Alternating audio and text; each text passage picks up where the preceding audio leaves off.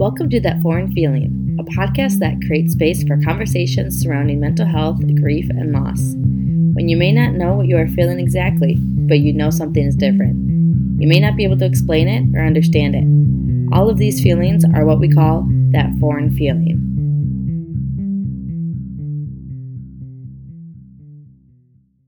We're here with Broom. Say your name. Ben Johnson.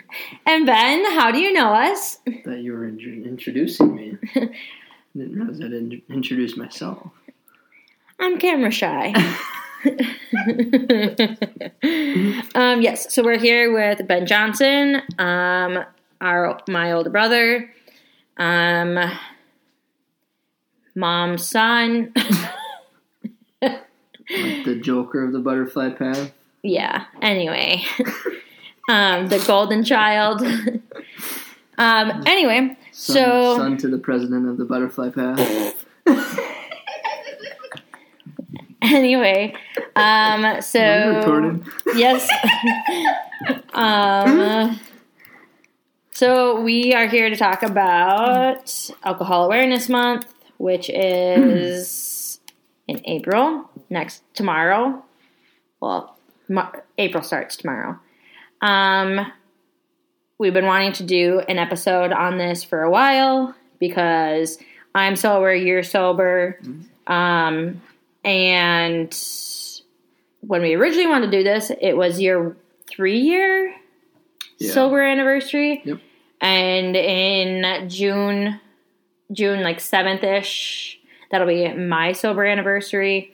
And a lot of people, I get asked when I say that I don't drink, people respectfully ask me why, and I'm kind of open about it. I think we're all fairly open about it. Yeah, kind of, but I don't think a lot of people know the behind the scenes of why. No. Especially because I'm 26, you're 28. Yep. So that's kind of an odd age to not be drinking. So I guess kind of let's get into it. So I would kind of say like both of us started on the same track. Like when we were going into college, we would like drink like a college student. In college? Yeah. Yeah. Yeah. And then, like once you hit 21 and up, you, have more responsibility with it, but I think it gets kind of heavier once you're of age because you have the responsibility of driving and other responsibilities, really. There's more freedom with it. Yes. So if it was 3 years ago, you would have been 20, you would have been my age. That fall I would have turned 26. No, 25. Yeah, so you were my age when you went sober. Correct. So it was around 25. Yeah, I was 25 when I did. December of 17. So I guess kind of our parents were pretty strict about, like, we never, like, drank in high school or anything. Right. We kind of respected our parents' rules on that. Yep. I would say we were pretty responsible, like, in college, but again, like, once you kind of have more freedom with it, I think. Speak for yourself. Yeah, okay. So, yes, I think we all wish that we didn't do some of the things we did in college. But moving into being of age and whatnot, because I guess it wouldn't be a secret if you said, like, no one drank in college. I mean, I guess that's kind of the brunt of it. And I think that's where some people start getting in trouble. Yeah. Mentally. Yeah. With alcohol use without even realizing it. Right. Because I look back and I think that there were so many times, like, if I could see myself in college, I'd be like, no, like, there's so many other things, like, you can kind of do. Right. But I think, and it's no one's fault, but I think that there's kind of like a social part of it. There's a culture around it now in college. Yes. It's glorified at this point. Yes. It's not just I don't look at it as just a social aspect anymore. It's how do I put it? Almost looked down upon if you don't. Yes. Yeah, I would agree. I mean, we both kind of had similar college experiences, like transferring from like a U of M college, me Duluth, you in Twin Cities. The Twin Cities, and then we both then transferred to River Falls, different times. But I think even both universities had the same type of drinking culture. I don't think it was one way or another. No, I don't. I think you kind of find that culture on any college campus at this point. Yeah. I guess probably larger campuses, it's almost more prominent because of there's a lot more stuff going on. Yeah. Whereas I feel like the smaller colleges, it's just, like I never went to a Falcon football game. Whereas that's true. For Saturday football games, that was the first thing you did. You woke up and you started pre-gaming. Yeah. There's different. I don't know. I just feel like it is more prominent on the larger campuses, but I think on any college campus, there's just a culture of underage drinking and binge drinking, and kind of however you want to put it. Yeah, I would agree. And it's kind of glorified at this point. Is how I like to put it. And so then, kind of moving forward. Well, I graduated before you, college, but just had to throw that in. But even with you weren't even in college when you decided, kind of forced. I would say you kind of decided though for yourself because you could have just kind of gone through and still decided to drink. There's a lot of people that have that happen, and for the first incident like that, it doesn't force them to kind of face the music. But I think there's enough other shit going on that that was the awakening that I needed. I would say too, and I mean, you can get into as much detail as you want, as little detail as you want. Moral of the story is you got in trouble with alcohol and had to make a decision, basically. It happened after Dad died, but your alcohol usage, my alcohol abuse was way before that. Because one of the last times that we remember when we went to Mel's before Connor's graduation, and then we were bar hopping on the way to the ceremony to meet the parents. But I was your sober cab. Graduation. Yes. Yep. And I was flying out to Nashville that Yes. day. So then I had to make sure you woke up at 4 a.m. Yes. And then we went. Yes. So that was one of the last times that I think we were all together as a family. That was kind of. Yeah, his graduation. Yeah. Right. That was a week before it happened. But, excuse me, I would say we've obviously noticed things prior to that, but thinking, at least I would probably say it was probably more of like a 21-year-old or, whatever, had fun. You just kind of looked at it as it's what everybody did at the time. Yeah. I'm not any different than everybody else, even though I was probably using it differently than most people were using it at that time. But some people think too, at least this is kind of how I viewed it, like if you have a high tolerance, you can drink more, but that really is not true. Like even if you have a high tolerance, your blood alcohol is still high, but you don't feel as inebriated. Right. So I think that's where people get into trouble too with it, which there's a lot of different instances, and we're not judging anyone who does drink by any means. Correct. We would like to make that clear. Correct. That it's more we're talking just from the irresponsible aspect. Yes, because I think both of us were unable to use it responsibly, at least for the time being. And so that's why we kind of paused the usage of it. So I would say, I don't know if you kind of want to start with. Where do we want to start? I know. I mean, we'll be here all day. You're going to have to order another pizza. Do you have more Diet Coke? So yeah, I mean, The floor is all yours. I mean, like we talked about, I didn't drink at all through high school. The first beer I had was that summer going into college after graduating. Having a couple of beers here and there was never. I don't think I ever got like drunk until going to the U.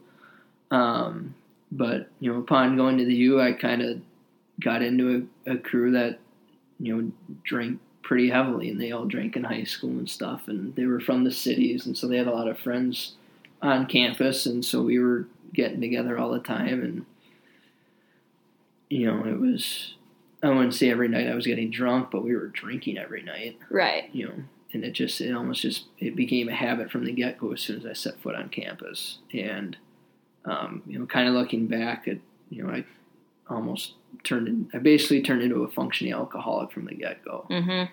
And it was, weekends you were getting hammered, and I was still, working at the golf course on weekends. So you're drinking till 2 o'clock in the morning, then you're getting up at 5:30 to get to the golf course, and it started early, something you don't really think about because everybody around you is doing kind of the same thing. But I would say a lot of them were able to handle school better than I did while doing that. Did that for 2 years and transferred to River Falls, and the same pattern continued. You become of age, and you're not just doing it at your apartment anymore. You're going out to the bars all the time, and it gets a lot more expensive. Never really ran into any financial issues with it, but it I worked my ass off to pay the bills. I mean, at one point I was working 3 jobs during college, but my grades definitely suffered. Mm-hmm. Something that I didn't really want to face at the time, but it did. I was on probation a couple different times, and then it finally got to the point where after my second year at River Falls, I basically was asked to not return. Yeah. I was basically just skating by, and it wasn't working. So then, go down to live in Madison for a couple years, where kind of the pattern continued, but instead of dealing with school, it was working, and I never went to work drunk, but right. Or drank on the job or anything like that. But it was still, you're going to the bars, kind of all the time. I was definitely drinking every night of the week, whether it was a few beers or a mixed drink or something. It was, there was always some sort of alcoholic beverage with dinner, and a nightcap of sorts, whatever you wanted to kind of call it. And, it definitely did hinder personal relationships at the time. And I know, obviously, kind of going through, what we did after Dad died and stuff, where it kind of all kind of escalated and came to a front, was just, kind of learning how much it was truly affecting the family and some of the personal relationships that I didn't realize it was affecting until I was kind of forced to face the music. Yeah. So you have to kind of fast forward through the beginning of all that, just to basically lead up to, it wasn't just it wasn't Dad's death that caused any of it. It was, I had basically began using alcohol as a crutch, to cope with stresses and anything. And just everything and anything. It didn't matter how big or how little it was. It was, I really need a beer. And that turns into 7, and it's just, I didn't have a shut-off switch was the biggest thing. Because there were times where it was, I didn't, something, they call it getting the shakes, like you really needed an alcoholic beverage. But it just, when I started drinking, there was something in my mind that wouldn't tell me when the time was to stop until I basically passed out. Blacked out, somehow got home. But anyways, to, kind of recap, we got, Dad died, and so I moved home, and that was an extremely rough summer for obvious reasons. And, we kind of kept the alcohol out of the house for a short period of time. I don't even think any of us wanted to drink. Like, it just didn't sound good to us. It wasn't at the forefront of our minds, but it just, I mean, Mom made a rule of, we're not, during this period to try to cope with this stuff, we're not using alcohol. Yeah. And, that probably lasted maybe 3-4 weeks, whatever it was. But there was a couple incidents that summer that, really, it was bad. It got bad. Mm-hmm. All right, everyone. We're so grateful and excited to be able to tell you about our sponsor, BetterHelp. I'd been going through a season where I knew I needed to get back into therapy and had to seek out a new therapist. I've only ever gone to in-person therapy, but as it turned out, no one was taking new clients and waiting lists weren't being offered. BetterHelp was recommended to me by my sister, and I was very hesitant to try out an online therapy service. BetterHelp is the world's largest therapy service, and it's 100% online. I took what felt like a leap of faith, and it was one of the best leaps I've ever taken. I was matched quickly based on my preferences, and the accessibility, the professionalism, the options all exceeded my expectations. It's so convenient. You can talk to your therapist however you feel comfortable, whether it's via text, live chat, phone, or video call.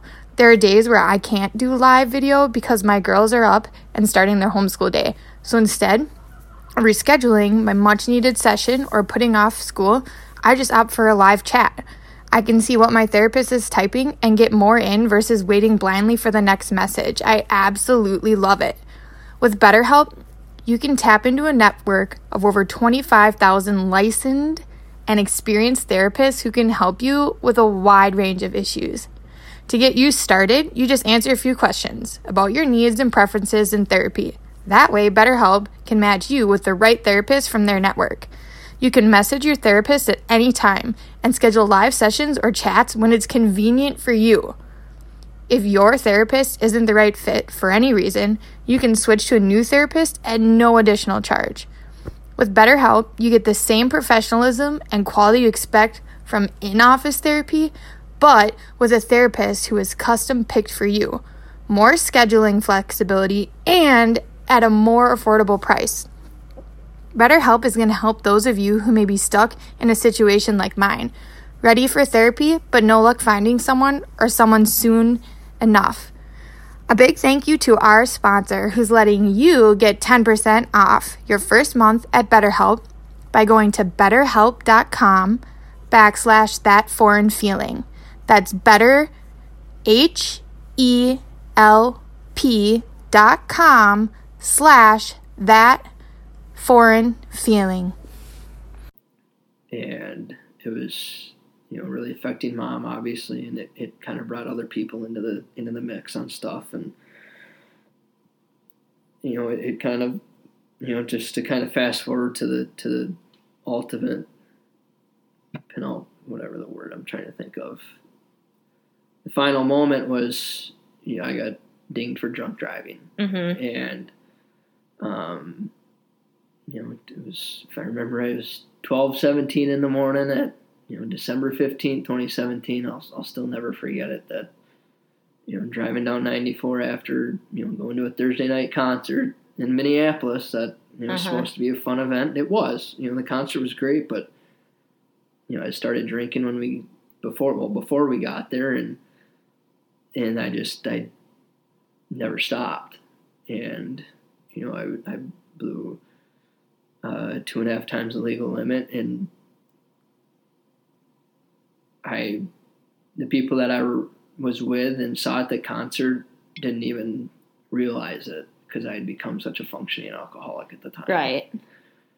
So I could be 2.5 times the legal limit, and I feel fine. I come across functioning mostly fine. But obviously my driving wasn't fine that night. And,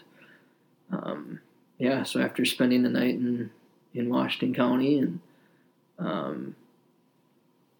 I kind of had a, little come to Jesus moment in a sense, spending a night in jail, and,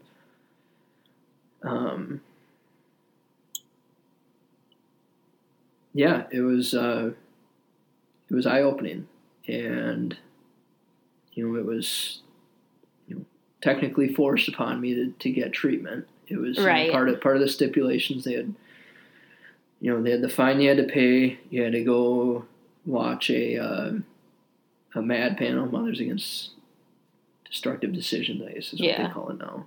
You had to do that, and then you had to take an intake assessment, and then based on whatever that assessor recommends, you have to follow through as part of kind of a court-appointed right. deal. I was doing this all. I got a good lawyer, and he recommended doing all of this, because we had I think it was 6 months before a court date. Mm-hmm. He said, "This is what's going to happen. You either do it now or you wait for the court to tell you." And so I jumped on it and started doing it. And I'd be lying if I said I went into treatment thinking that I was just going to stay sober. Right.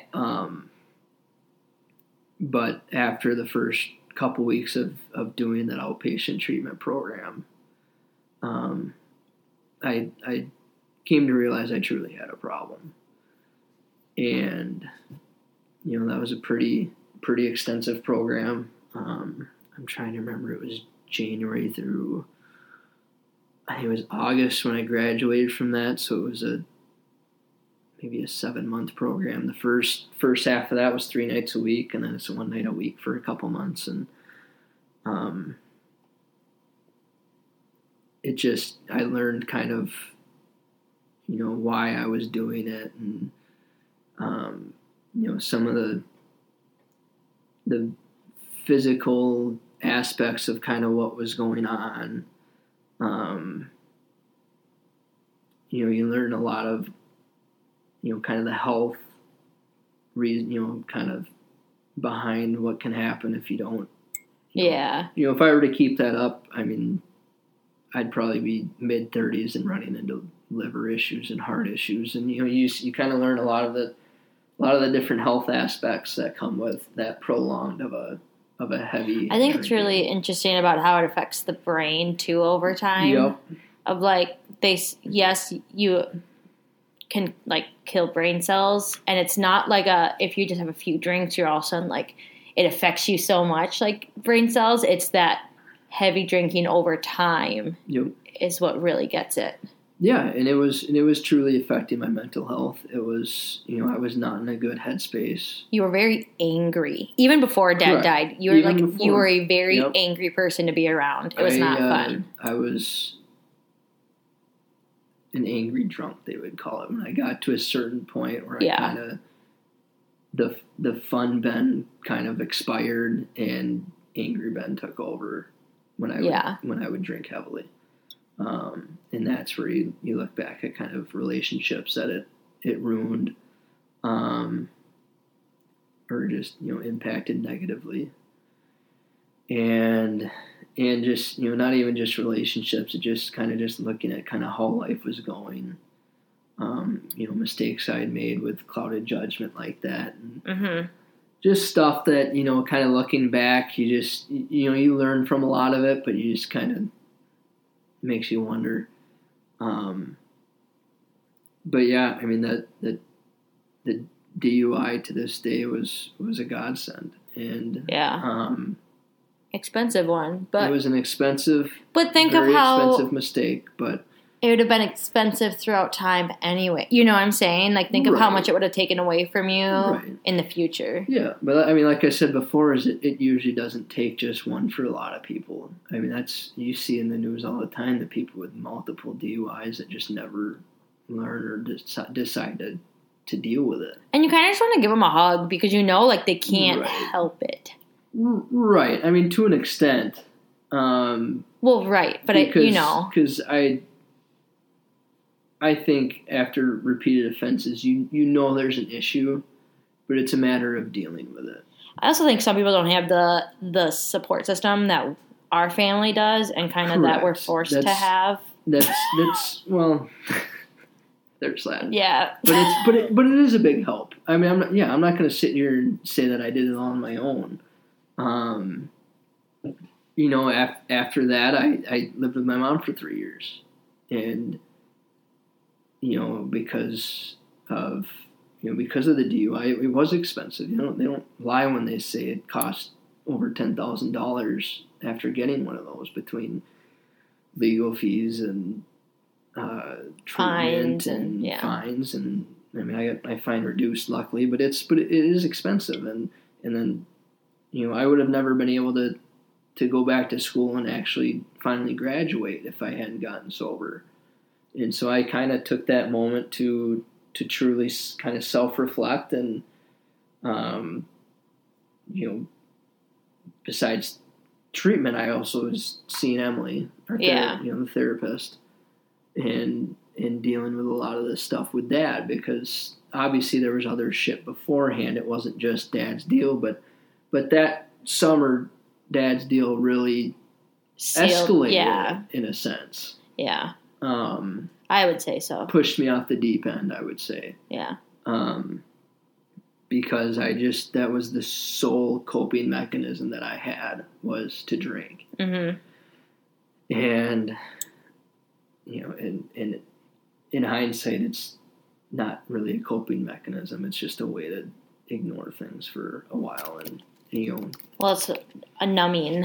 Right. So, yeah, I don't know. I guess, with a lot of help and support, like I said, the treatment program was 8 months, and went back to school in the middle of that spring of 18, and kind of re-found myself in a sense. Just really worked towards staying sober, kind of getting back to the things that I loved.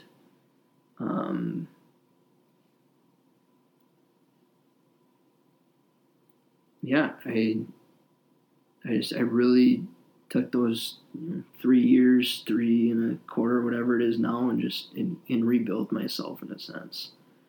And I've stayed sober through it all. I'm not going to say it's been easy, but I guess my stubbornness has been a bit beneficial with it. That's true. Yeah, that's true. It is sometimes hard though, like when you look at a beer and you're like, Or there are some times where I miss having that, like, that buzz. Yeah. Like that happy one. Not like the sad, angry, but then you're like, dang. So then it's really a lot of work to find something healthy. It is. In lieu of that. Like I said, going back to school and then turning into working nights really took away any of the social distractions, I guess. Mm-hmm. There wasn't any, I didn't have the time to go to the bar. I didn't, I just didn't, it helped me avoid the distractions that a lot of people kind of end up falling back into after starting to be sober. It forced me to kind of redefine myself in my schedule, in my social circles. And a lot of that, I mean, that's where, a lot of people, when they deal with relapses, is because they don't cut ties from certain areas of their life. Yeah. They get sucked back into stuff. But yeah, I mean, I don't, really do AA meetings anymore, but I still have a daily, it's a Hazelden book that I read every morning. Just to it just kind of keeps things in focus. Mm-hmm. It just helps you not forget kind of the journey that it's been to get here. And, I mean, sobriety has helped every aspect of my life, and it has helped me just be mentally stronger and more clear. Sobriety forced me to deal with a lot of stuff with Dad's death. other stuff surrounding that. And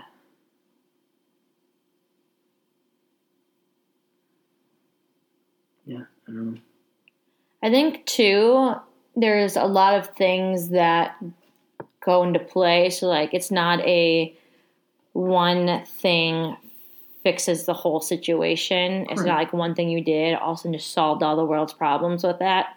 There's a lot that went in. I mean, Connor and I, we drove you around when you lost your license. Mm-hmm. So we were, your drivers because we all lived with Mom at the time. Yep. And then Mom brought you, like there's so many things. It was kind of a family effort, even extended family. Like our, Mom's side of the family had like helped you with the legal stuff, figuring out their dad's side was supporting you, Yep. So I think there's so many other things that a lot of people, some people don't have that. I just think that support system is so huge. That's what makes it hard for a lot of people is that it's, the alcohol, caused a lot of divisions that can't always be fixed.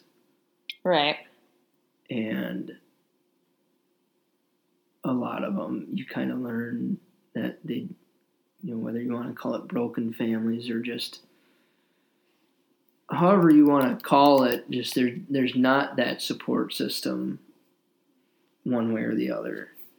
And that was a big help was, I didn't have to hide it. Mm-hmm. And so we talked about it openly with those that needed to know. But we let you do that. It wasn't like... Oh, right. You guys weren't going around saying it. But I took that responsibility upon myself to those that were in our inner circle and in our support system that here's the deal. Here's what happened. Here's what's going on. Here's the help we need. And so, yeah, there was a lot of people that stepped up. And it does make it a lot easier when you have that support system. And I think that's kind of the biggest thing, when you see some people finally come out as sober. I think about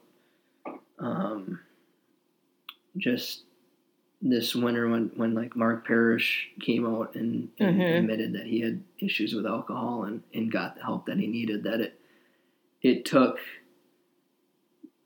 people in his inner circle to really step up and help him get that help and work through all this stuff. And in order to have continued success with it and to stay sober, it does take a lot of support. You can't do it on your own, because if you just take it upon yourself, then you're going to fall right back into the traps that got you there. Yeah. I would say too, though, even though you might have a good support system, it's not going to solve it. Like there's still things too that you have to get through. It's a lot of self-responsibility. I mean, you have to take ownership, and that's kind of part of the 12-step program is kind of taking ownership of your wrongs and who you've affected along the way through your use of alcohol. And